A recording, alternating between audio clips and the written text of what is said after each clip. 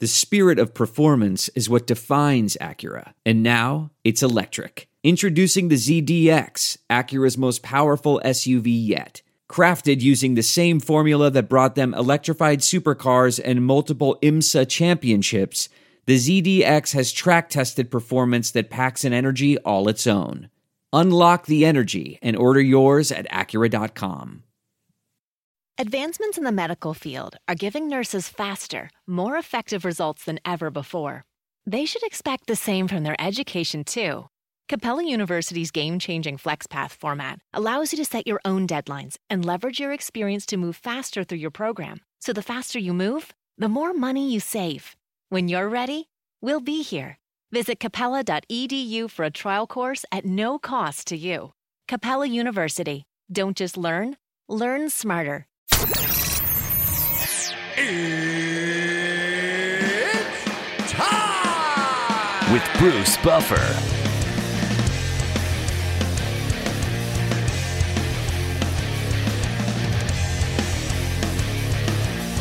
And now, it's time for the voice of mixed martial arts. We are live! It's Bruce Buffer. Bruce Buffer. From the shores of Malibu where the waves are pumping, to the Great Wall of China and back to the streets of Titletown, USA, Boston, Massachusetts, where the UFC is coming. We are live. This is It's Time Radio, the show where we talk about what you think about but may be afraid to voice. Do not worry, we will voice it for you. We talk about everything on It's Time. This is No Holds Barred Radio, folks, and we have a special guest along with my co-host, TJ DeSantis. TJ, how are you? I'm great, Buff. When I got word that we were going to have our guest today, I had to kind of look at the phone twice. I was like, wait, really? You know, we're having, as you know, the great legendary baseball player, Charlie Hustle. Number 14, Pete Rose, is on the show today. I have met Pete once or twice in the past. I was in Vegas this weekend. I happened to see him at the memorabilia store in the MGM Grand doing his signings and stuff. And we just sat down and started talking. And he said, I'll be on your podcast anytime you want. There's no way I was going to miss that opportunity to have him on, especially with the playoffs in baseball happening right now. It's perfect time. It's a tough subject right now for me, Buff. It's very tough, I know, because you're Minnesota Twins, but I'm sure that there's going to be some tough questions, or not tough questions. There's going to be some tough, direct answers from Charlie Hustle on the show today, because I have a funny feeling when it comes to Pete Rose, you ask him a question, we're going to get a direct answer. Yeah, no, for sure. But here's a real quick baseball stat before we get Pete Rose on the air. The Twins, since 2003, in the playoffs, 2-16 against the New York Yankees. 2 wins, 16 losses. Wow. Tough. Stupid. Sorry. I think you're a little upset. So Not really. I mean, you know what? What can I say? Like, I'm upset about it, but I'm not surprised. So what when you're... What is that Forrest Gump line from the movie, stupid is as stupid does? Stupid is as... losing to the Yankees 16 times. Okay, that was the line. I didn't hear it right. Okay, I think that's what it was. Well, let's bring on Pete Rose. Well, we got to take a break first because, we have bills to pay. Yeah, we got bills to pay. That's true. Let's take a break, and then we're going to come back with Charlie Hustle, number 14, Pete Rose. This is going to be good, folks. I can't wait. Xfinity XFi is more than just fast. It's internet that gives you peace of mind security. Because if it's connected, it's protected. Yeah, even your robot vacuum. Can your internet do that? Learn more at Xfinity.com/XFi. Introducing touch-free payments from PayPal, a safe way for your customers to pay.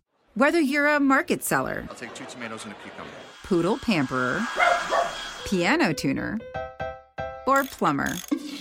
Signing up to accept touch-free payments for your business is easy. Simply download the PayPal app and display your own unique QR code for your customers to scan. Touch-free QR code payments. No seller fees until 2021. Not applicable to PayPal here transactions. Other fees may apply. Shop safe with PayPal. It's time! You asked for it, and you got it at BruceBuffer.com. Championship introductions at a special rate are now provided for all of you as a keepsake for life, like you were being introduced like a champion in the cage. Just go to brucebuffer.com. Specials for championship introductions, weddings, birthdays, voicemail, and business recordings. I'm here for you if you need me. Check me out at brucebuffer.com. And now, a very special guest for It's Time Radio. A legend in the world of baseball, a legend in the world of sports, and a legendary hero of mine in baseball from my love of baseball since I was the littlest of kids in Philadelphia. None other than Pete Rose. Charlie Hustle, number 14. I'm so proud to have you on the show, Pete. How are you? Bruce, I'm doing well. We're right in the middle of playoff baseball, and it's been exciting, and looking forward to today's games and the rest of the games, and, of course, the World Series. But there's some really good teams out there, and I don't know how you feel about baseball, Bruce, but it's amazing how we hit all these home runs throughout the summer, and they get in these playoffs, and they face good pitching, and their run totals are really down a lot, actually. Yeah, I heard the commentators talking about that. I noticed that myself. And to answer your question, I love the game of baseball. I've been glued to the TV watching it, mostly as a kid and through my 20s. My travels don't let me watch the games I want to, but I'm always glued during the playoffs and the series. Now we got the Astros and the Yankees going at it. The Washington Nationals are up 3 games against the St. Louis Cardinals. Yeah. I happened to have my brother Michael Buffer open up the Washington Nationals game last night from home plate, from the field rather, doing his famous "Let's Get Ready to Rumble," which was really cool, very, very cool to see. And they're basically almost sweeping the Cardinals. 3 games. It's very hard to come back 3 games. Watching this and what you said, and I have a question regarding the pitching in a second. But when you watch the teams and seeing how they're playing, who do you think is going to make it all the way to the series from the kind of play you're seeing in the last 2 weeks? Well, I think Washington, no question about it, Bruce. I mean, they're on a roll. Their right players are playing well. And it's amazing to me how the Cardinals, as a team, went into a slump altogether. And that's the way it usually works. That's why I like Derek Cole in today's game with the Yankees. He's the best pitcher in baseball, and he's on a roll. It's not like he's the best pitcher in baseball and he struggled the last couple of times out. I mean, he's got 25 strikeouts in his last outings. But the Washington Nationals, they find a different player every day that makes contribution to winning the ball game, and they got that great pitching. And you don't need that great of pitching in a 4 out of 7 or a 3 out of 5 series. You don't need 5 starters. And when you got the Scherzer and Strasburg and Hannibal, I mean, the first day out with the Cardinals, they got no-hitter for 7th inning. The second day out, they got no-hitter for the 7th inning. I mean, that's unheard of in playoff baseball. Playing at home. Yeah. You'd think a team would be relaxed. You'd think a team could score some runs, but they just totally got handcuffed by this Washington Nationals pitching staff, and that will carry right into the next round. I mean, it looks to me like right now, like Washington, if they need rest, are going to get a lot of rest because they could close them out the next game where the Yankees and Astros are only playing Game 3 today. So, they can set up their pitching any way they want. And that's a big advantage for a manager to be able to set his team up for a World Series pitching rotation-wise any way he wants. One thing that Pete's bringing up here, Bruce, is just, the playoffs and how it's different and the home runs and the runs being scored way down. I'm a Twins fan, Pete. I grew up in Minneapolis. The Twins this year, it was the year of the home run for a club that normally doesn't hit a lot of home runs. We get to the LDS against the Yankees, and we can't hit the ball, dang near out of the infield. I'm curious, though, from your perspective, looking at today's game and looking at, the game from decades ago, over the decades, what is it about baseball that the playoffs just seem to change everything? Because I think if you look at any other stick and ball sport, I mean, playoffs definitely have a different feel, but it seems like Major League Baseball's playoffs a different game altogether. If there's one reason why Major League Playoff Baseball is different than a regular season playoff, and I'll tell you what it is, it's pitching. All the teams in the playoff got pretty good pitching. If you watch baseball, and I watch it 2 games every day during the summer, most of the runs in baseball are scored in the 6th, 7th, and 8th inning. And these guys that pitch during the season in the 6th, 7th, and 8th, they don't get to pitch in the playoffs. You'll put a starter out there, then you'll bring another starter in that pitch 2 innings, then you got to your closer. But relief pitchers, middle relief pitchers, in the playoffs become spectators like you and I. Very few of them get to pitch in the playoffs because they use the starters. Because this guy pitched opening day, the third game, he can give me 2 innings, and they all got good closers, and I can get me 2 closers. So you really don't need as many pitchers on these staffs for the playoffs as they have. But middle relief pitching in baseball this year was terrible. And Minnesota, you can't win by winning every game 8-7, 9-8. Right. You got to win some of them 2-1, 3-2 ball games. And Minnesota they didn't hit home runs like they did during the season because they faced good pitching. The Yankees got pretty good pitching, great bullpen. The Yankees are one of the few teams that have great middle relief. That's why they won second in the history of baseball in games this year. I think them and Houston were 1-2. So, those teams got good pitching staffs, so you don't win 104, 105, 106 games. I'm with you on all that. With all that being said, Pete, when you look at last week's game, the last game that the Dodgers played against the Washington Nationals, and Kershaw came in, I think in the 6th or 7th inning, if I'm not mistaken, and basically within 2 pitches, a home run was hit and then a grand slam was hit, which caused the loss of the lead for the Dodgers, who went on to lose the game and lose the series. Happened, Bruce? Here's what happened, Bruce. Let me explain something to you listeners. Please do. Okay? Please do. When you're a starting pitcher, you get up a certain time the day you're pitching. You eat a certain time. You go to the ballpark a certain time. You put your uniform on a certain time. You go stretch to get ready at a certain time, and you go warm up at a certain time. Here's Kershaw sitting on the bench. All of a sudden, they need him in relief. Now, he's a $30 million pitcher. He's a great pitcher. He comes in, he strikes out Turner on a ball to bounce in front of the plate. Okay, get him out of there. He got you out of that inning. He got the hitter out that you need him to get out. Now they send him back out there, and the meat of the order's up, and they hit back-to-back home runs off of him. Now, this guy's got to live with that all year after going through what Kershaw's been through in the playoffs the last 5 or 6 years. Because you put him in a situation he's not comfortable in because they didn't have any confidence in Jensen. That was the guy that closed the games for him. They had a couple of guys down there to close games for him. Kershaw didn't close one game this year. So why they put him out in the biggest game of the year for the Dodgers? There's certain things just don't make a lot of sense to me. Just because you're Clayton Kershaw don't mean you're going to get Rondon and those guys out. Soto, because they're good hitters and they're having a good series and a good year. I mean, it boils down to what team's playing the hottest baseball right now. And right now, the hottest team in baseball is not Houston, not the Yankees, it's the Washington Nationals.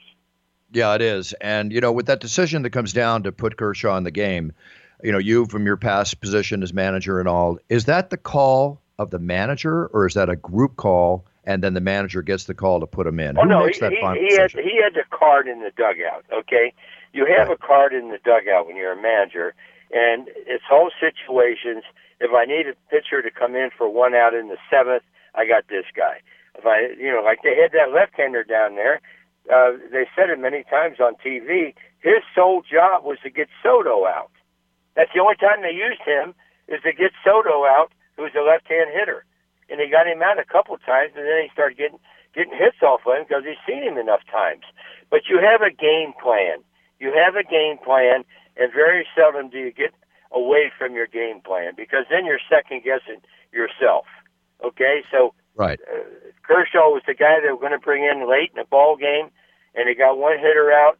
That turned on the crowd because the game was so tied, and then they failed to score. And then, of course, Washington put all the runs up with the grand slam. And, it's a lot easier hitting, guys, when you got bases loaded and 1 out than it is bases loaded and 2 outs. And Kendrick was just trying to hit a fly ball, but he hit one straightaway center field for a grand slam. That doesn't happen very often in the playoffs, but it did this year. Right, and it doesn't happen very often in the playoffs, and like you said, it was a big thing that happened that evening, and it makes me wonder, and you've seen many players go through this from any position on the field where they lose or make an error in a key play in a game, which might have caused in fans' eyes that fact that they lost the game. And the fans watching Kershaw in that game, is he going to be victimized like Bill Buckner was, when he was with the Red Sox against the Mets in the 1986 World Series Game 6 where the ball went between his legs. Is this something that Kershaw is going to have to face? He probably will because he's failed the last couple of years in clutch situations. But he's a great pitcher. He's a Hall of Fame pitcher. He's your ace on your staff. And if you're going to die with somebody, you got to die with your ace. But I just think if you got an ace, if you got this guy or that guy, all you try to do as a manager, guys, is put players in situations where they won't fail. Because most players, if you put them in a situation that fail, they'll fail. Mm-hmm. Okay? And that was a situation where Kershaw had to be on his game. Even when he pitches sometimes, he don't have it when he leaves the bullpen. But after one or two innings, he gets his act together and shuts them down the rest of the game. I don't know if he had good stuff warming up. I know he struck out Turner on a couple balls that were in the dirt. The good hitters probably would have laid off of. But then you face the good hitters, and he didn't have his best stuff. And I don't care if God's out there. If he don't have his good stuff, he's not going to get these good hitters out in a crucial situation. I don't blame the Kershaw. I'm sure there's some people not only will blame Kershaw, but they'll blame the manager for bringing him in. But he's just doing, if you got a guy that's making $30 million a year, $34 million a year, you have to expect him to be able to pitch an inning and then in the third or so in the playoffs. It just didn't work that way. Right. I like what Pete's breaking down here about pitching and managing, too, as a whole. And one thing that I hear a lot of people talk about in the modern game is micromanaging a little bit, putting players in situations, but also maybe taking them out a little sooner than maybe they should. What are your thoughts on the pitch count, Pete? Do you feel that... I don't, here's the thing that's ruining baseball as far as I'm concerned, and this is analytics we're talking about. I mean, when I was a manager, and I finished second 4 years in a row, I managed with my gut. Okay, I didn't have a piece of paper to tell me what pitcher to bring in this situation. If you watch baseball and watch it today, these pitchers will take their hat off all the time when a hitter comes up, and it's got in his hat how to pitch a hitter. Well, we used to have meetings before the series started on how to play hitters and how to pitch hitters. Now they need a piece of paper in their hat to remind them how to pitch a hitter? I mean, name me a team that's won the last 5 years because of analytics, because of this, because of bringing these pitchers in to face these hitters and putting that shift on every time a hitter comes up. I mean, sometimes you got to manage with the way you feel, the way your gut feels. That's the kind of managers I like. Not someone that's looking at, the guy from Philadelphia who just got fired. He was a big analytics guy in the front office. They put him down on the field. Every move he made was analytics. Right. Well, he got fired the other day. So it doesn't work. It doesn't work. On the outside looking in, not nearly, to the expert level that you have, Pete, I feel like those analytics will probably even out towards the end of the year, but that doesn't win ball games. You know what I mean? If you want to try to get X amount of doubles and X amount of RBIs, sure, that might work, but if you don't get them at the right time, it doesn't matter. It's just a stat at the end of the year, and I like what you're saying. It's about momentum and feel. It's you're absolutely right. They talk about this whip and all this other stuff. Hey, when you're a manager of a baseball team, you're worried about one thing and one thing only. It's called wins. W's and losses. Who cares how you get there? Okay? If you win more games than anybody else in your division, you go to the playoffs. If you don't go to the playoffs. You can do all the analytics you want and all the maneuvering, bring this right-hander against this right-hander, or bring this left-hander in against this left-hander. Then they'll pinch hit for him. Then, what these managers start doing, Bruce, in the playoffs, just last year was a perfect example of the guy from Milwaukee and the guy from Dodgers. They act like they were trying to out-manage each other. Manage your players during that game. That's the way you manage. You don't try to out-manage the opposition. You manage your players against the other team's players. And if your players do what they're supposed to do, you should win the game. Hey, all the years I managed, I don't think I ever sent the wrong pinch hitter up to get a hit. I don't think I ever brought the wrong pitcher in to get an out. But it don't always work that way. If I send a guy up there with one out and bases loaded and he strikes out, I send the wrong guy up there. But if he gets a double, I sent the right guy up there. And I tell people this all the time, and you guys will agree. Do you know what makes a good manager in baseball, a good coach in football, and a good coach in basketball, and a good coach in hockey? One thing makes a good coach. You know what it is? Good players. Good team. When's the last great manager you heard of that had bad players? You know what? That's the truth right there. That is it's all about players. It is all a manager tries to do is relax his players. And like I said about 10 minutes ago, put them in a situation where they'll succeed. If you keep putting them in situations where they'll fail, believe me, guys, I've seen it. They will fail. We play a game, the only game in the world where you can fail 7 out of 10 times and go to the Hall of Fame. Think about that.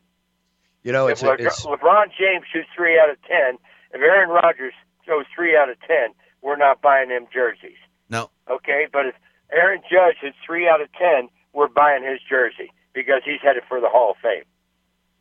Amazingly true. Love the way you're talking about all this, and it brings me up to a key question at the same time, because really what you're spelling out here is it's not money ball, it's gut ball. The way your gut tells you. I'm a poker player, and I follow my gut. I've read all the books. I've seen all the TV and everything, but my gut tells me how to play, and that's why I consider myself, and I know myself, to be a winning poker player. But today's players versus the players of old, today with a lot of players in other sports being stronger and faster, managers like you and the great Sparky Anderson, as tough as you are, and to me, a classic representative of what I love, and I say this with great respect, as the old breed, okay? Do you think today's managers push players the same? You've already mentioned it's a different game. So do you obviously seem to get very upset when you see these managers and you put yourself in their position. It's like, wait a minute. Right. Don't look at the paper. Follow your gut. What are you doing here? Right? Well, a manager knows his players, and he knows which players want to be in that situation. There's a lot of players, guys, that you get bases loaded 1 out. They don't want the bat in their hand. You get a man that bases loaded 1 out. They don't want to be brought in the game because they need a strikeout. There's other players that thrive on that situation. And here's another thing you look for as a manager, okay? And there's not a lot of big-name managers in baseball today. I don't know if it's because, and I think it's going to get worse, because I think they just don't want to pay managers the type of bucks that some of these high-priced managers like Joe Madden and them make. Because all you want as a manager is for your superstar players to buy into your program. Mm-hmm. Because if you take on a team and your superstars players don't like you, it's only a matter of time before your ass is out of there. Believe me, your superstar players have to buy in to your program for you to be successful. And because when you got players making $35-40 million, and you got a manager making $800,000, and he's pissed off at you, and the player goes to the owner, who's you going to get rid of? The $40 million player or the $800,000 manager? Or the $2 million manager? Whatever it may be. Right. Now, when working with play, I agree with you. And when the time you were managing, from the time you were playing to the time you were managing to your observation of the players of today, is it more difficult with the mindset of the baseball player coming into the game of baseball today to manage that athlete the way you would like to manage him versus a player that you managed back in the 80s? Well, it was easier for me to manage, guys. Let me tell you why. Okay, here's Pete Rose coming back as manager of the Reds. Okay, today they play on Pete Rose's way. I was born in Cincinnati, Ohio. And as you know, I hustled my ass off. Now, how was a player for the Cincinnati Reds when I was manager not going to bust his ass in front of those crowds? They would boo him out of town. Mm-hmm. But I had a unique situation that other guys don't have. And, I had the fans on my side because of the way I played. And because of the way I played, they expected my players to play that way, which they did. But these managers, they just look like they're not in total control. And I've even heard, guys, and I think this is true, I've heard some teams get a lineup from upstairs every day of the week. They don't even make up their own lineup. Wow. I couldn't work under those conditions. Well, I can't work under a condition where a general manager can tell me who to play and when to play. And I was in baseball for 30 years. You're not in control at that time, Pete. You're a puppet. You're not a manager at that point. That's what you are. Well, I mean, puppets. The only puppets that make it are the ones working with Terry Fader here in town. I like that. For those of you that's the only puppets that are working, Bruce. You know it, and I know it. I know it, but for our listeners that aren't aware of that, Terry Fader is the entertainer in Vegas with the great show with his puppets. That's a very good comparison. I mean, if you've been to America's Vegas, Got Talent. He won America's Got Talent. Jesus. Yeah, if you've been to Vegas, you've seen the ads on the side of taxi. You bring that up. You bring up the general manager making the lineup card, Pete. Like, to me, what that sounds like is like a little league coach dealing with like an upset parent. And little Johnny's got to bat, first, lead off. Pete, I can't imagine, okay? I can't imagine somebody from upstairs sending a lineup down to Sparky Anderson, to Tommy Lasorda, to Tony La Russa, to guys like that. To, I don't know the guy in Chicago and Joe Mann, how they got along. I don't know. But most guys who make it $4, $5, $6 million as a manager, I don't think you're going to be told what players to play in a certain game. You might have a talk with a general manager about it's up and down. Should I face Cole or should I face Verlander? Which one of them should pitch? You may have a discussion, and two minds are better than one mind. We all know that, but somebody's got to be in charge, okay? And it's amazing how many of these managers will get down with the ship and they're not steering the ship. You start listening to someone upstairs and it goes wrong, you're the one's going to get fired. When's the last time you heard a general manager got fired? I can't We've remember. had 7 managers get fired since the end of the season this year. There's 7 openings. We haven't heard of one general manager getting fired. Mm-hmm. And that's who hires the managers. That's who's making the call. Does that sound funny? That seems funny? It seems relative. It makes sense.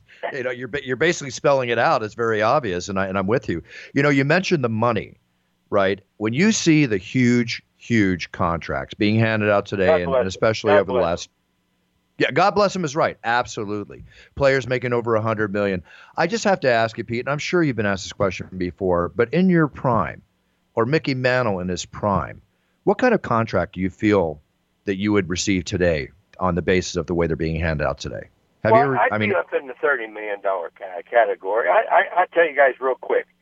I went from 7,000 to 12,000 to 24,000 to 46,000 to 85,000 to 150,000 to 400,000 to 800,000 to 2 million. That's the way my salary went up over the years. I got a $5,000 raise for being Rookie of the Year. Bruce, I got more of that in my pocket right now. I'm sure. Yeah, it's amazing. I'm not looking for a poker game. Well, anytime you want to go to war on the felt, I'm your man, Pete. No problem. You're in LA. You come over to my house and play my home game. But I'm not against players making money, guys. Right. Because I believe, I used to defend A-Rod all the time, who I work with on Fox. And he signed two $250 million contracts. I'm not going to sit here and tell you guys anybody's worth $250 million, but if you can get it, you're worth it. And instead of bad-mouthing A-Rod, I used to tell people, the next time you have a contract in front of you, call A-Rod's agent because he knows what the hell he's doing. Right.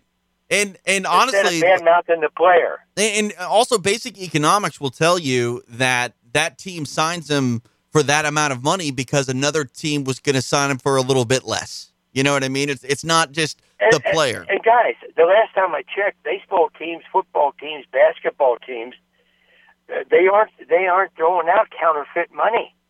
So they're making the money. Now you ask yourself the question: if you go to the ballpark, do you want to pay the players the money or do you want to pay the owners the money? Because someone's going to get the money. Well, the owners aren't getting a hit. They're not striking out anybody. They're not scoring touchdowns. Right. They're not making any dunks. The players are the ones you go to see.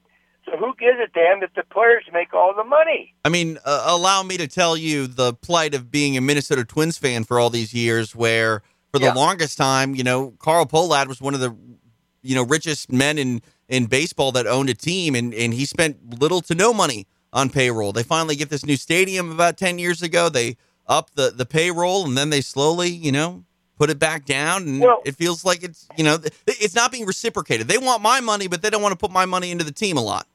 Right. And that's another thing you hear in baseball all the time. No other sports but baseball. He's in a small market. Well, the Big Red Machine was a small market.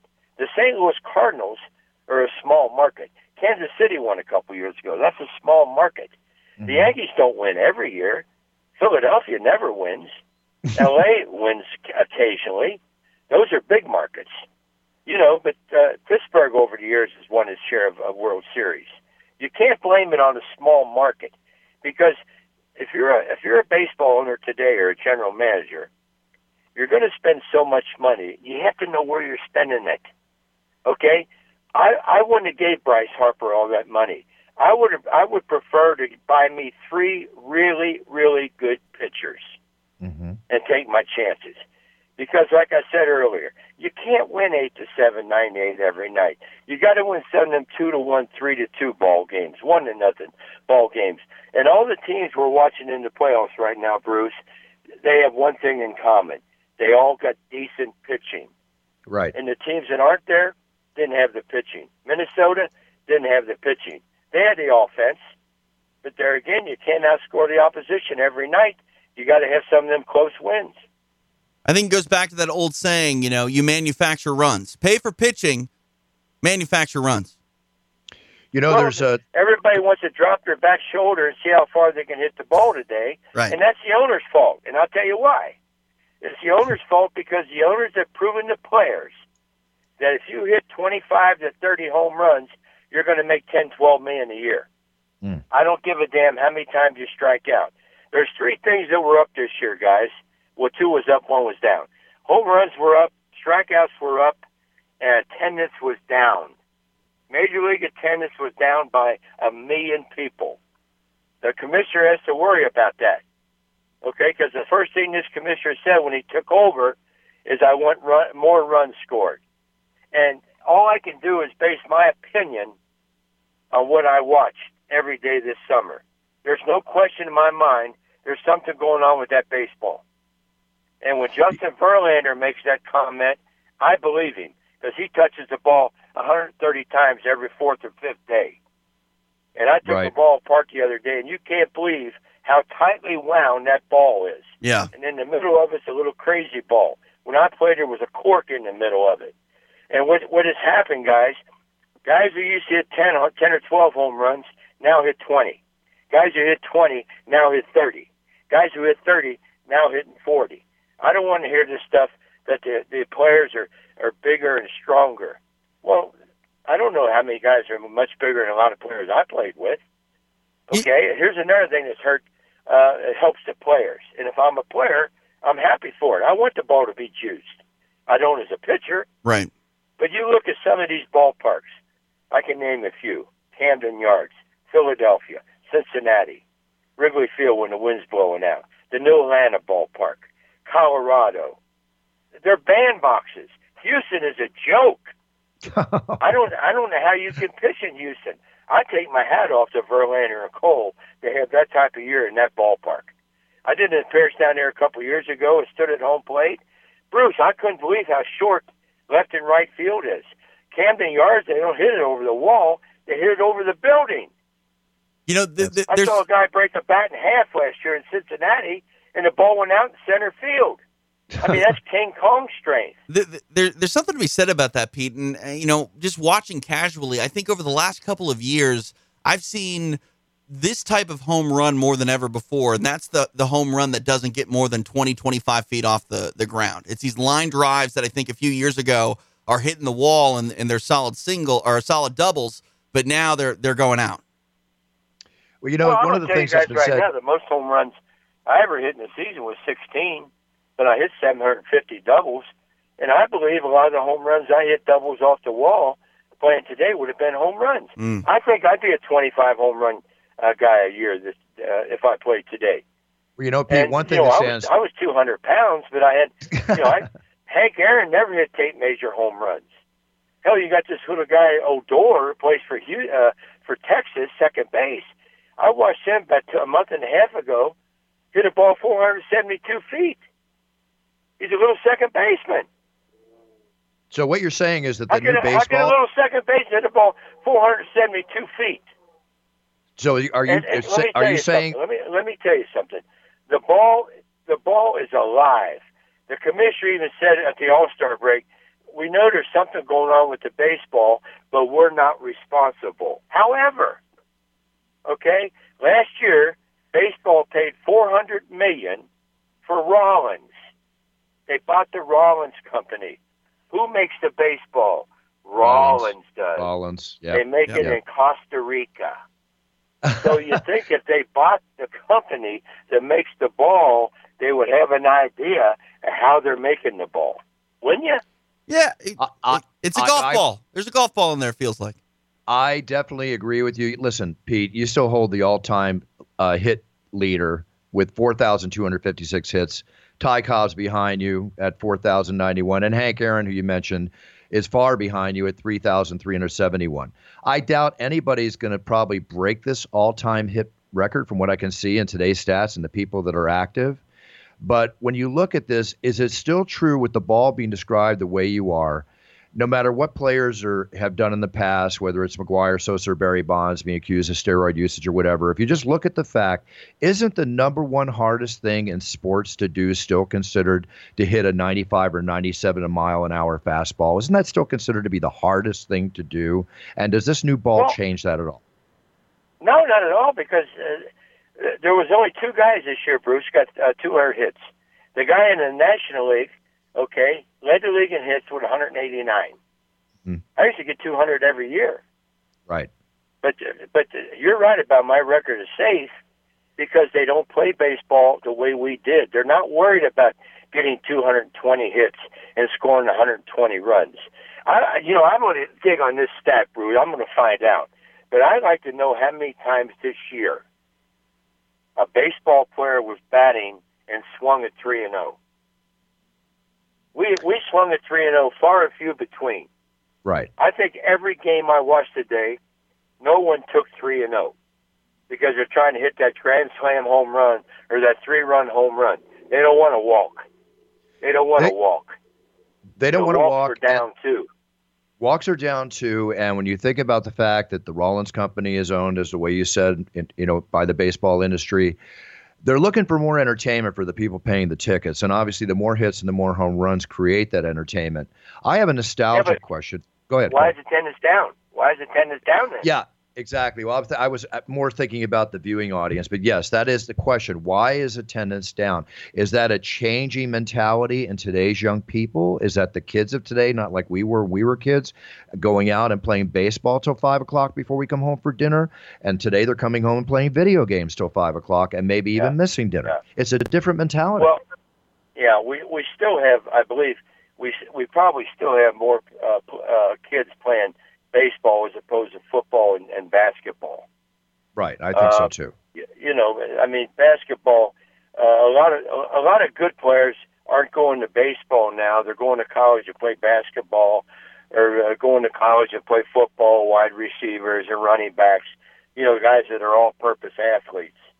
But there again, man, I'm going to tell you right now, guys.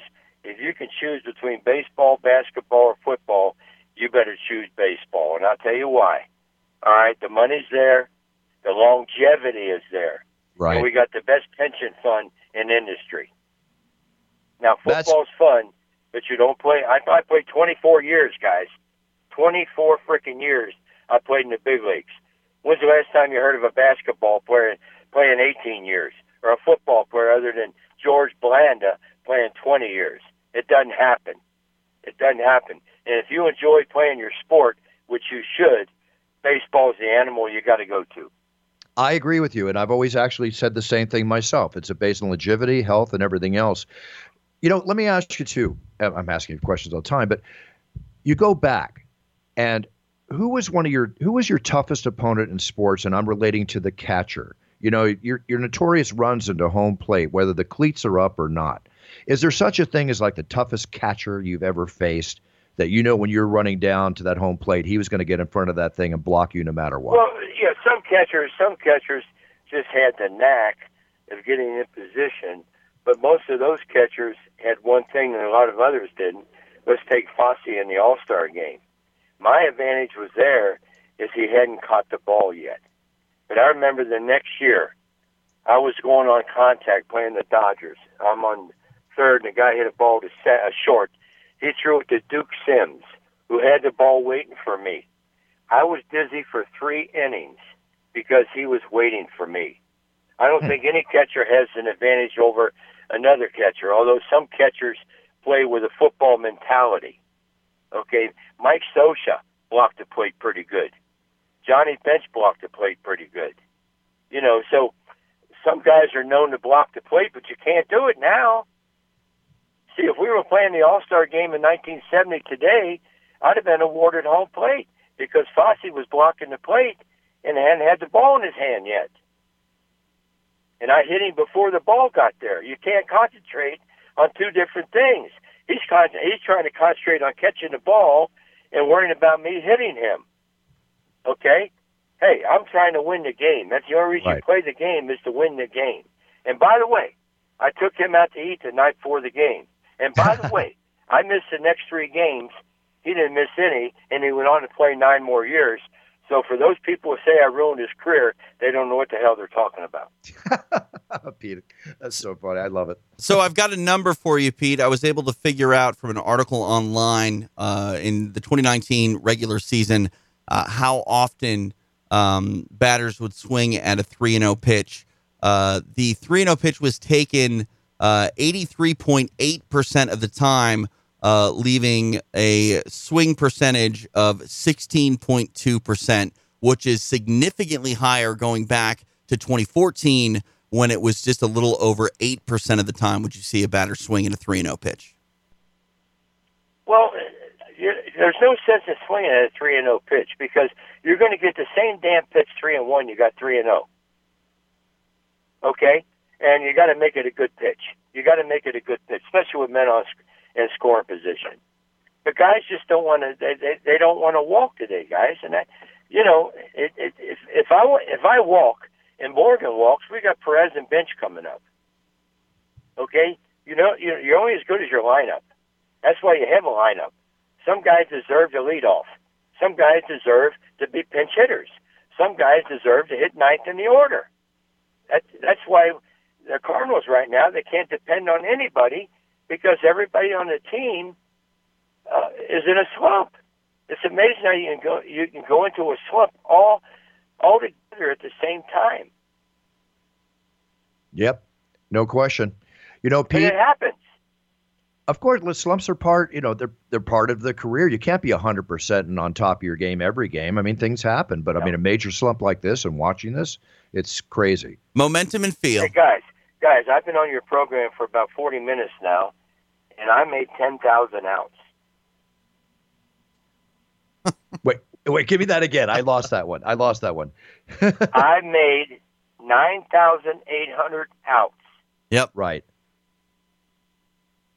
In baseball. Think about that. Right. That's a lot. 10,000 outs.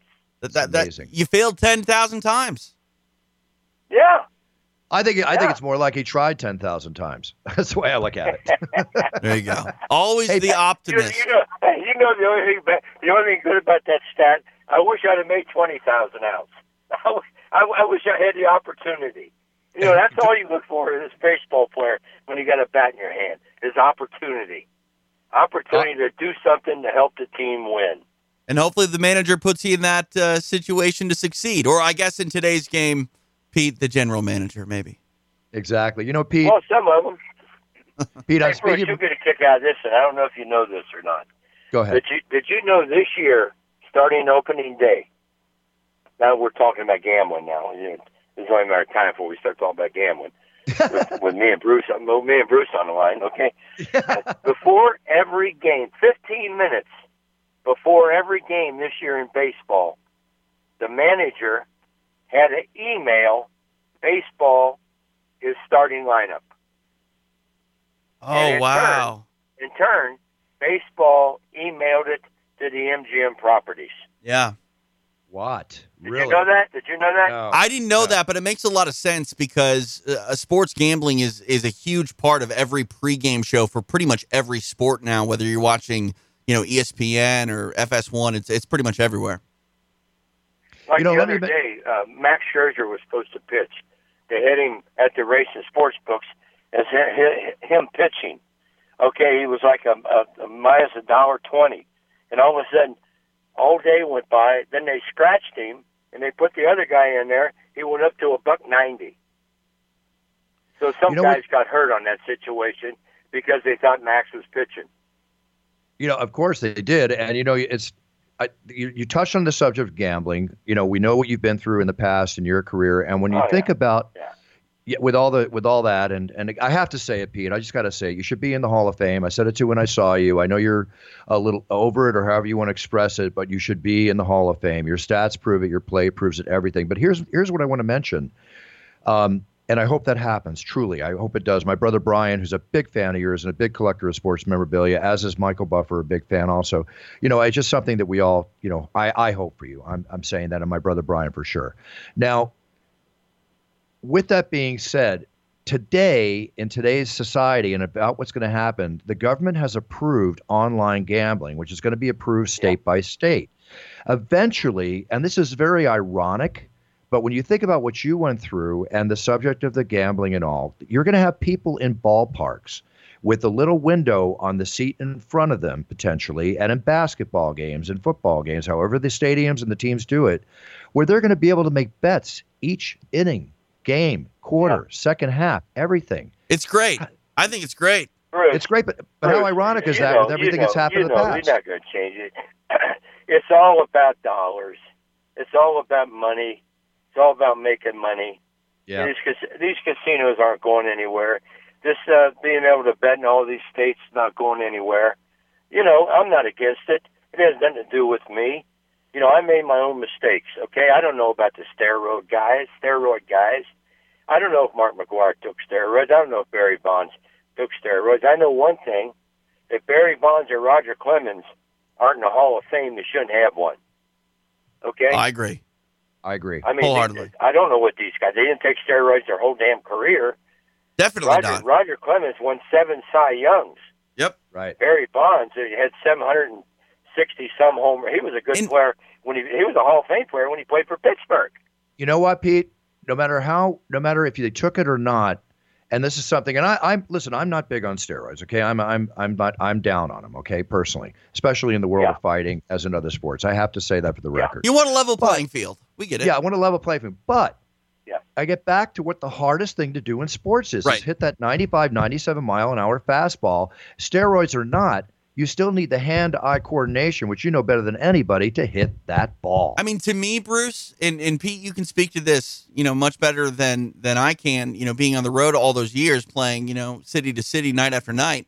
But baseball especially is a marathon. And I think where steroids will help a baseball player, performance-enhancing drugs would help a baseball player, I think it's honestly just getting from one town to the next, getting up, being able to stay healthy. But still, when it comes down to the skill, you said it best, Bruce. You're trying to hit a round ball with a round bat. That technique does not come from a syringe. It just doesn't. The ability to maybe stay stronger does, but not really. I think one advantage steroid guys had that Babe Ruth didn't have, that Ty Cobb didn't have, that Hank Aaron didn't have, is getting over injury. Steroids can get you through injuries a lot faster. So because of that, you're not going to miss as many games. And to me, maybe I'm out of line saying this, but I think that's modern medicine. I think that's what that is. And let's not forget that steroids are prescribed by doctors. You can get a legal steroid to help, get through an injury. It's just whether or not the league that you play in allows you to do that, and if there's a use exemption or whatever. But, I mean, it is medication. Right. I never took steroids. I wasn't around anybody who took steroids. The Big Red Machine guys, we didn't take steroids. Heavens knows what we'd have did if we took steroids. There'd be who knows? Who knows? it's just like Mike Smith said one time. And he said, I don't know what I'd have did in the middle 70s if a guy had come up to me and said, Mike, if you take this, you're going to hit 10 more home runs and knock in 15 more runs and probably hit 20 more points on your average. He said, I don't know what I'd have said. That's a good question. I don't know what I'd have said. I don't know if I'd have had enough brains to think about, well, if I take this stuff and I'm 50, is my lungs going to give out? Is my liver going to be bad? What's all the bad things can happen taking steroids? Oh, you're absolutely right, and you just said a few of them right there. And it's just I'm so happy to hear you say what you said, because you were in a steroid-free baseball game back then, playing your ass off, holding the record for the most hits, and giving the entertainment that we all saw and loved. I mean, what more credibility is there than that to this great game that you played, sir? That's all I can say. Let me tell you guys something, okay? And I tell people this all the time. I think I have 26 Major League records. And the best record I have, of all the records I have, the best record I have, I played in 1,972 winning games. Wow. That's so hard to fathom. That's the only reason you play, and I tell kids this every day here in Vegas, signing autographs, is to win the game. Everybody is in a better mood when you go watch your kid, your grandson, your granddaughter, your niece, your nephew, your son, your daughter playing a sporting event. If they win, you're in a better mood on the way home. And if you aren't, you shouldn't be going to the game. No question, because baseball is still the great American pastime. There's no question. And, before we wind up the show here, because I'm going to wind down here in a minute, Pete, I've had so much entertainment watching you play as a kid and everything else. I'm a big collector of trading cards, baseball cards, pre-1975. I just bought, with my brother Brian, who's a huge collector, I just bought sets of Topps sets in prime condition, 1964, 67, 68, and 69, which has your cards, your rookie card being 63, which is one of the most beautiful set of cards that Topps ever made. Along with you mean that, the one Al Weiss made famous? Yeah, yes. Pedro Gonzalez made famous. Now, did you save any of your rookie cards? They're going for big dollars. Man, any cards I had when I was a kid, no, I didn't save any of my rookie cards. I'm not that smart. Well, I still love collecting. Along with those sets I mentioned, I bought a set of 1956, which is incredibly the artistic value. So they're all beautiful cards to look at. I look at them. I live a lot of nostalgia and history. And for the record, I'm going to say it again. They're coming from my brother Brian, who's a big fan of the Is of You, and myself. I hope someday you do make it into the Baseball Hall of Fame. Maybe in 2 years, when everybody during each inning is hitting their betting buttons on the back of the seats, somebody might flip a switch and say, "Okay, let's get him in there." And when they do, I hope. Tell you one thing, Bruce. I got an extra Honus Wagner card. I'm going to send you over. Well, if it's real, I'll take it, my friend. The last one of those just sold for What's that worth? $1.5 million now? It just sold. The last Wagner card, I think, sold for.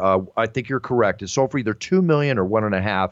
I was talking about it on a show because I know it did go for $1.1 million at one time. Staggering. Remember when Wayne Gretzky and Bruce McNow had one and they sold for like $300,000?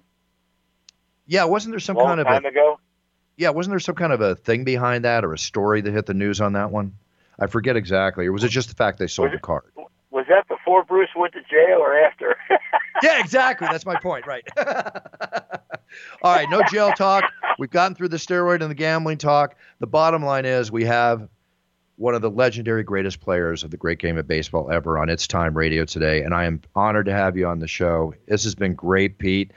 You kind of let yourself loose there a little bit. Did you think you were going to let all that out during the show before we called you? Oh, no. One thing I do, Bruce, when I do interviews, you ask a question, I answer it. I'm not going to duck it. If I duck the question, what are you going to do, suspend me? No, I might not put you in the Hall of Fame. I don't know what to tell you. I mean, that's the problem with these athletes today. They don't know how to be honest. Everybody wants to be politically correct. Yeah. It's the way the PC world we live in today. Everybody is worried about being called to the carpet for what they say. Now, if you're a gentleman, and you know how to handle yourself correctly, you can converse and be strong and opinionated as you are and not break the PC laws. But it is a different world in which we live, and it's a different athlete today versus the athletes you played with for many reasons, not just physical. I'm talking about society today as a whole. I love this great country we live in. We're definitely going through some changes, and it's happening everywhere. It's happening in sports and politics everywhere. We just got to keep up and be willing to adapt as we get older, Pete. You know, to be as happy as we can be. I don't think either one of us said anything today in the last hour that we're ashamed that we said it or we said something bad about somebody. No, I don't think any of that happened in the last hour that we were talking. No, we were very complimentary to everybody involved, and that's the way it should be. Absolutely, real talk. Real talk. That's what I liked about it. Real talk. Exactly. Real talk about real people and real life. We need to have Pete back next spring and talk about next baseball season. Like this is fun for me. Pete, can we have you back on the show? It's really an honor. I'm always available, guys. You guys have been great. Continue success with the show, and Bruce, I might need one of these UFC fights. I might need 2 tickets. You just call me, Pete. We'll take care of it. my stepson's the biggest UFC. He's the guy, St. Pierre. Is that who that guy is? George St. Pierre. George? Yeah, he's right. Yeah, that's his favorite fighter. Well, if he comes back and fights the champion Khabib Nurmagomedov, which there's rumblings about in the next year, your son is going to be pulling on your shirt tails to get you to that fight, as everybody else will want to be at that fight. So I'll do the best I can. Pete, you call me, and I'll see what I can set up. If it's at all possible, I'll get you to that show. All right, man. Have a great day. Good job. See you, Pete. Pete, thank you so much, Pete. Have a great day and a great week, sir. Thank you. Hell of a guy. Oh, that was great. I loved it. That was a lot of fun.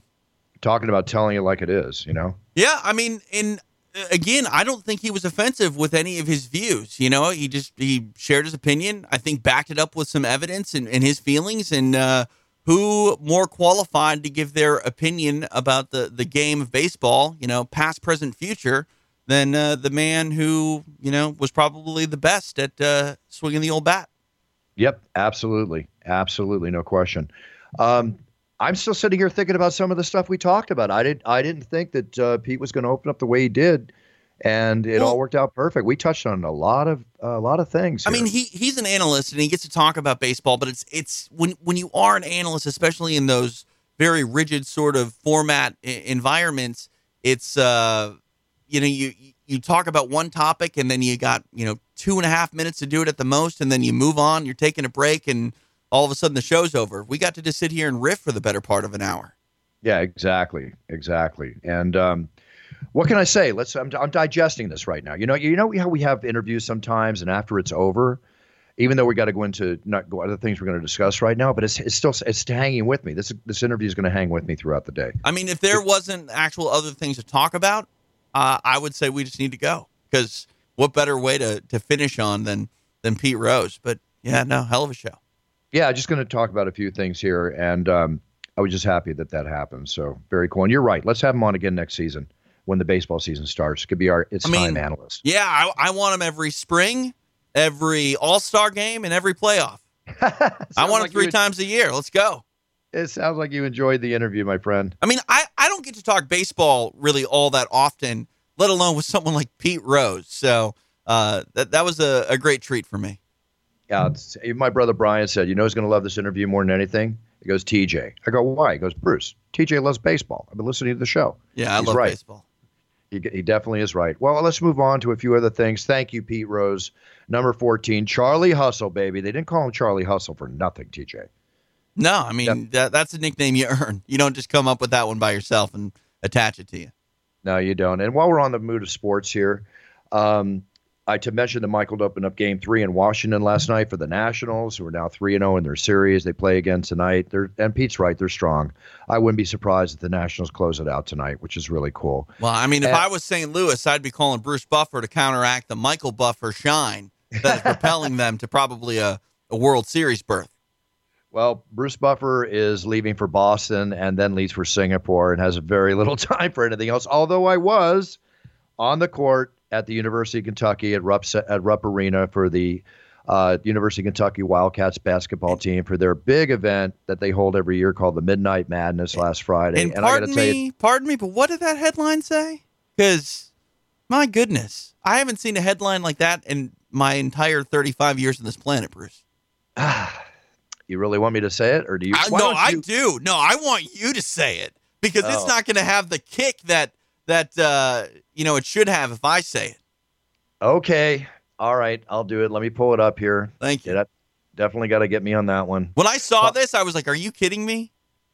I was like, are you kidding me? Right. I even put it out. I said, of all the shows that I've been on, all the events I've done in sports and entertainment, for this to come through like this from a respected site. So let me go ahead and find this for you. Okay. Well, here it is right here. This is from Barstool Sports. The title of the article is Bruce Buffer gave Coach Cal the greatest intro of all time and made all of Kentucky orgasm to the moon. Wow. I mean, come on now. Come on.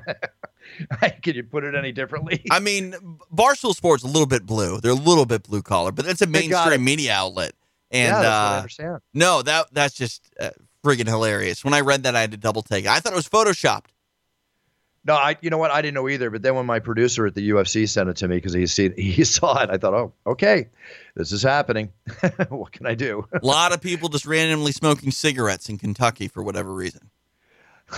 What did now? Give me. Oh, I got it. Okay. I was a little slow today. Right. Bruce, it's all right. It's all right. That's all right. Anyway, it was an absolute blast. Everybody was great. They put on a great show. Coach Calipari, I think I kind of shocked him a little bit when I was center court with him giving the big intro, but it was a great experience, TJ. And from there, I went on to Las Vegas and hung out with some friends, had a nice boys' night out in Vegas, and came home getting ready for the Boston show, which I'm very excited about. It's a Friday. It's a Friday show. Freaking me out a little bit. Why? Because you got to watch it on Friday? No, because I normally have to do Saturday post-fight radio, and it takes all day to watch the UFC, and I kind of lose a Saturday.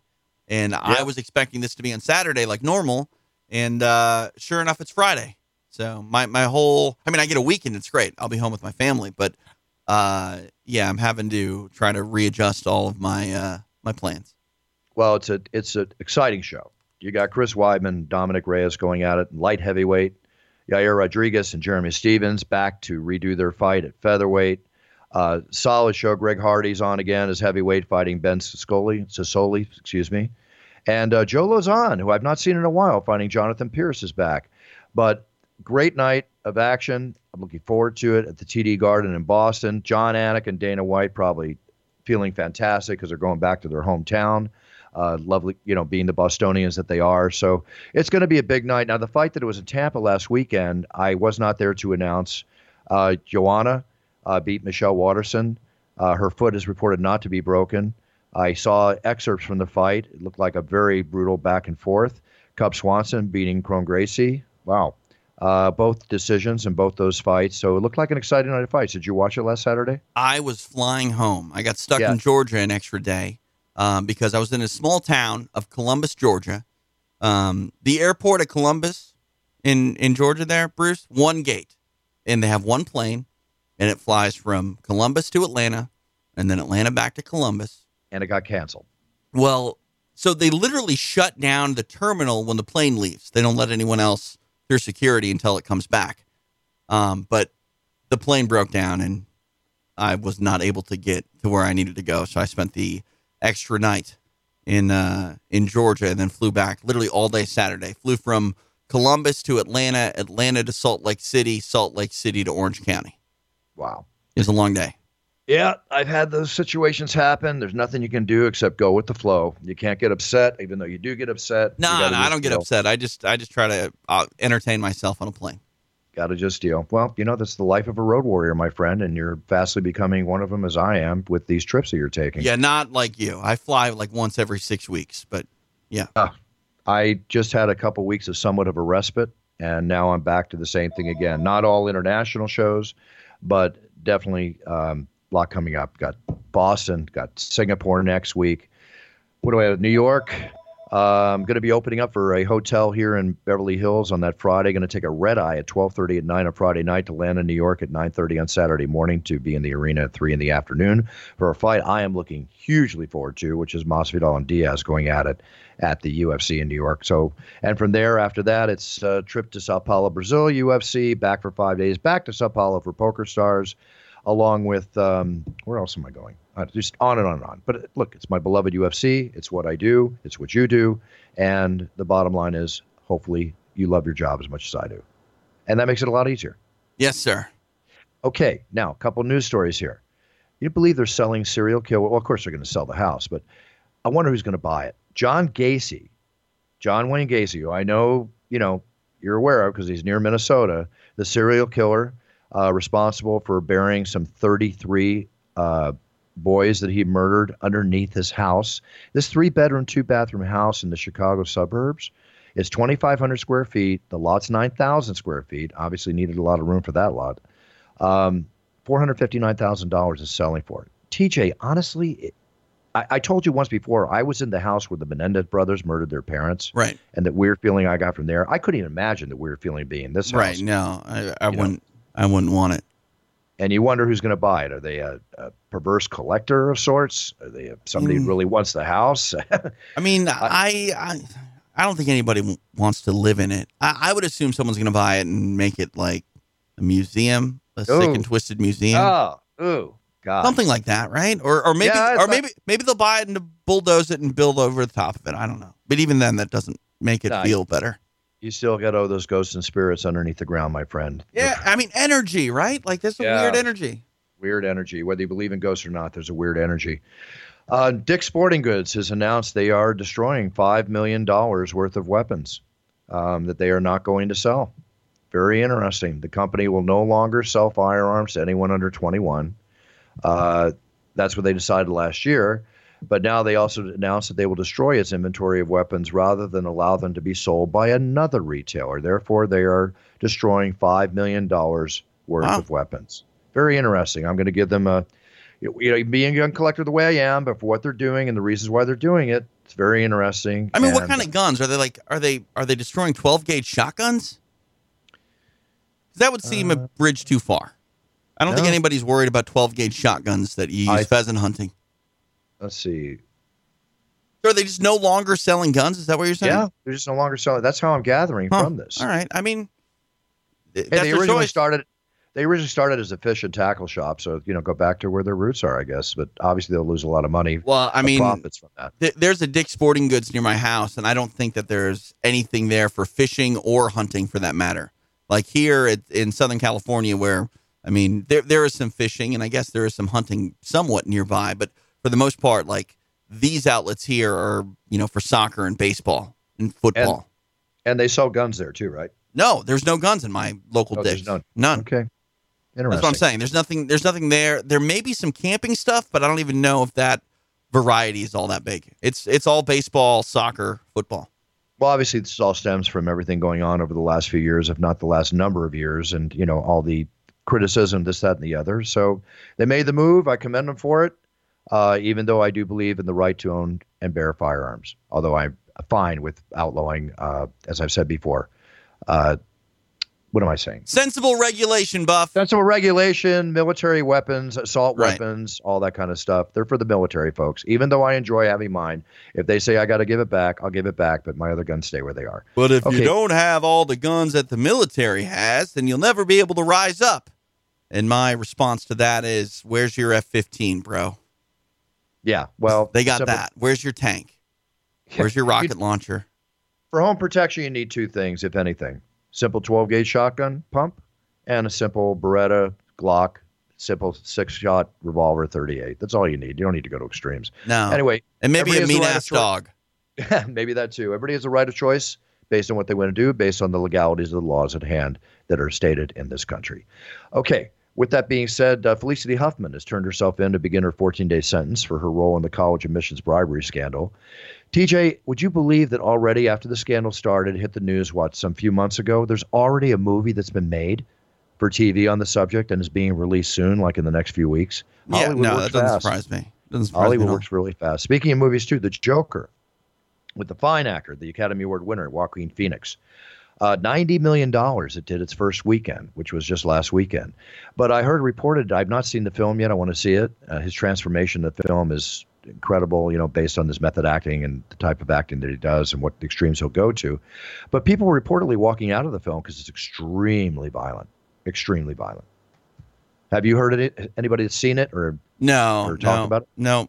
I'm boring. All right. If we go to the movie theater, it's for like whatever animated film. I'll check it next time I get a chance to. I'll take a look at it when it comes out in like digital release or whatever. Yeah, absolutely. Let me check one more thing. There's one last good news story okay. This is the story I want to end the show with. A dog that was lost since 2007, right, from its family and disappeared in South Florida home was found this week over 1,000 miles away in Pittsburgh and was reunited with its owner. How did they find it? It's a 14-year-old dog, was found hungry, shivering, and in serious need of his nails to be trimmed under a shed on Monday. How has this dog been living since 2007 for 12 years? They lost him when he was 2, and now the dog is 14. And what an emotional reunion that must have been for the mother and the father, the owners, to go and find their dog, even though it's been gone for 12 years. This is wild. To me, someone picked up that dog and was on a road trip or, found it in their neighborhood and then moved away. Something like that. Like that dog hasn't been on the run for that long. There's no way. No, I don't see how it could be, but obviously maybe something happened towards the end and it was where it is. But you know what? Beautiful story, reunited. The dog is now 14 years old in the later stages of his life. So give him the best life possible and take care of him. Yeah. It's beautiful. I'm an animal lover. Right, of course. That. By the way, Kristen and the kids and Chris, they just they went to the shelter and they picked up a 6-year-old female German Shepherd they named Grace, who is now my new visitor almost every day at my office. And it's wonderful. That's awesome. It's awesome. It changes the tempo around here. I love having the dog around the home office. It's incredible. All right, TJ, I got to get ready. I got to do a lot of stuff before I leave for Boston. I can't see anything else we haven't covered. It was awesome again to have Pete Rose on the show, and I can't wait to listen to it, to be honest with you. Yeah, no, I can't wait to go back and listen to this one as well because I probably missed some parts. You know what I mean? Yeah, exactly. And think about the questions we missed that we could have asked. That's going to happen, too, when you listen to it, I'm sure. For sure. Definitely. All right, TJ, anything to tell our audience before we go? Let's see here. Last week, I guess. It wasn't the weekend. I was on Fight Pass for Island Fights. Hopefully you can check that out if you have the Fight Pass service. That's pretty much it. Nothing else going on, really, for another couple of weeks. So, yeah, no. All right, sounds good. And I'm off to Boston, just back from Kentucky. And then from Boston onward to more and more UFCs. But I always look to the one show ahead, and I can't wait to be in the Octagon on Saturday at the TD Garden in Boston. From the Octagon, roaring my usual thing for all the great warriors that will be fighting their hearts out that night. So I will see you from the Octagon on Saturday. Everybody have a great week. Again, thank you for sending in your orders for your videos and your audios through brucebuffer.com, your cameo.com orders that I do videos on at cameo.com. Keep them flowing in, folks. You're keeping me very, very busy. And thank you again for all your thank you notes. With that being said, treat everybody around you with respect. Treat people the way you want to be treated. Be a role model to your sphere of influence. Set your goals, write them down, learn about them. So when you step on that path, you perform and be the best you can be. Whether you win and are number one, it all matters about being the best you can be. Because by doing that and giving it your best effort, then you are winning, my friends. With that being said, have a great week. We'll be back next week. Buffer out. The preceding podcast was a TJ DeSantis production. Comments, questions, and inquiries can be directed to DeSantisProd@gmail.com. Total Wine & More announces points with a purpose. Now through September 13th, collect 5 times points on wines and spirits. Points earned equals a matching donation to local charities. Up to $2 million in total. Shop with us today or visit TotalWine.com. Terms and conditions apply. Where am I? I thought the beer store was on this block. Better check my phone. Hey, Maps, give me directions to the beer store. Your destination is 700 feet ahead on the right. Okay, thank you. But don't settle for any beer this Oktoberfest. Make sure to get Polliner, the #1 selling beer at Munich's Oktoberfest. Polliner's beers are the perfect way to bring authentic German celebration into your home. Great. That's more information than I needed, but And this Oktoberfest, make sure to follow the liter. Excuse me? Follow the leader? No, follow the liter, as in the Polliner liter glass, like they drink in Munich. When you follow the liter across the country and identify the cities where the Polliner liter is at, you could win Oktoberfest prizes, including a kegerator. Okay, Maps, how do I follow the leader? Check out Polliner USA on Instagram and look for the Follow the Leader posts. Correct answers in the comments are how you enter. Okay, simple enough. Oh, another question. Is this conversation covered in my data plan? Polliner USA, White Plains, New York. No purchase necessary. Open to U.S. residents 21 or older, excluding West Virginia. Ends 10/24/20. Void where prohibited. For rules, see polliner.us/rules. #beer goals.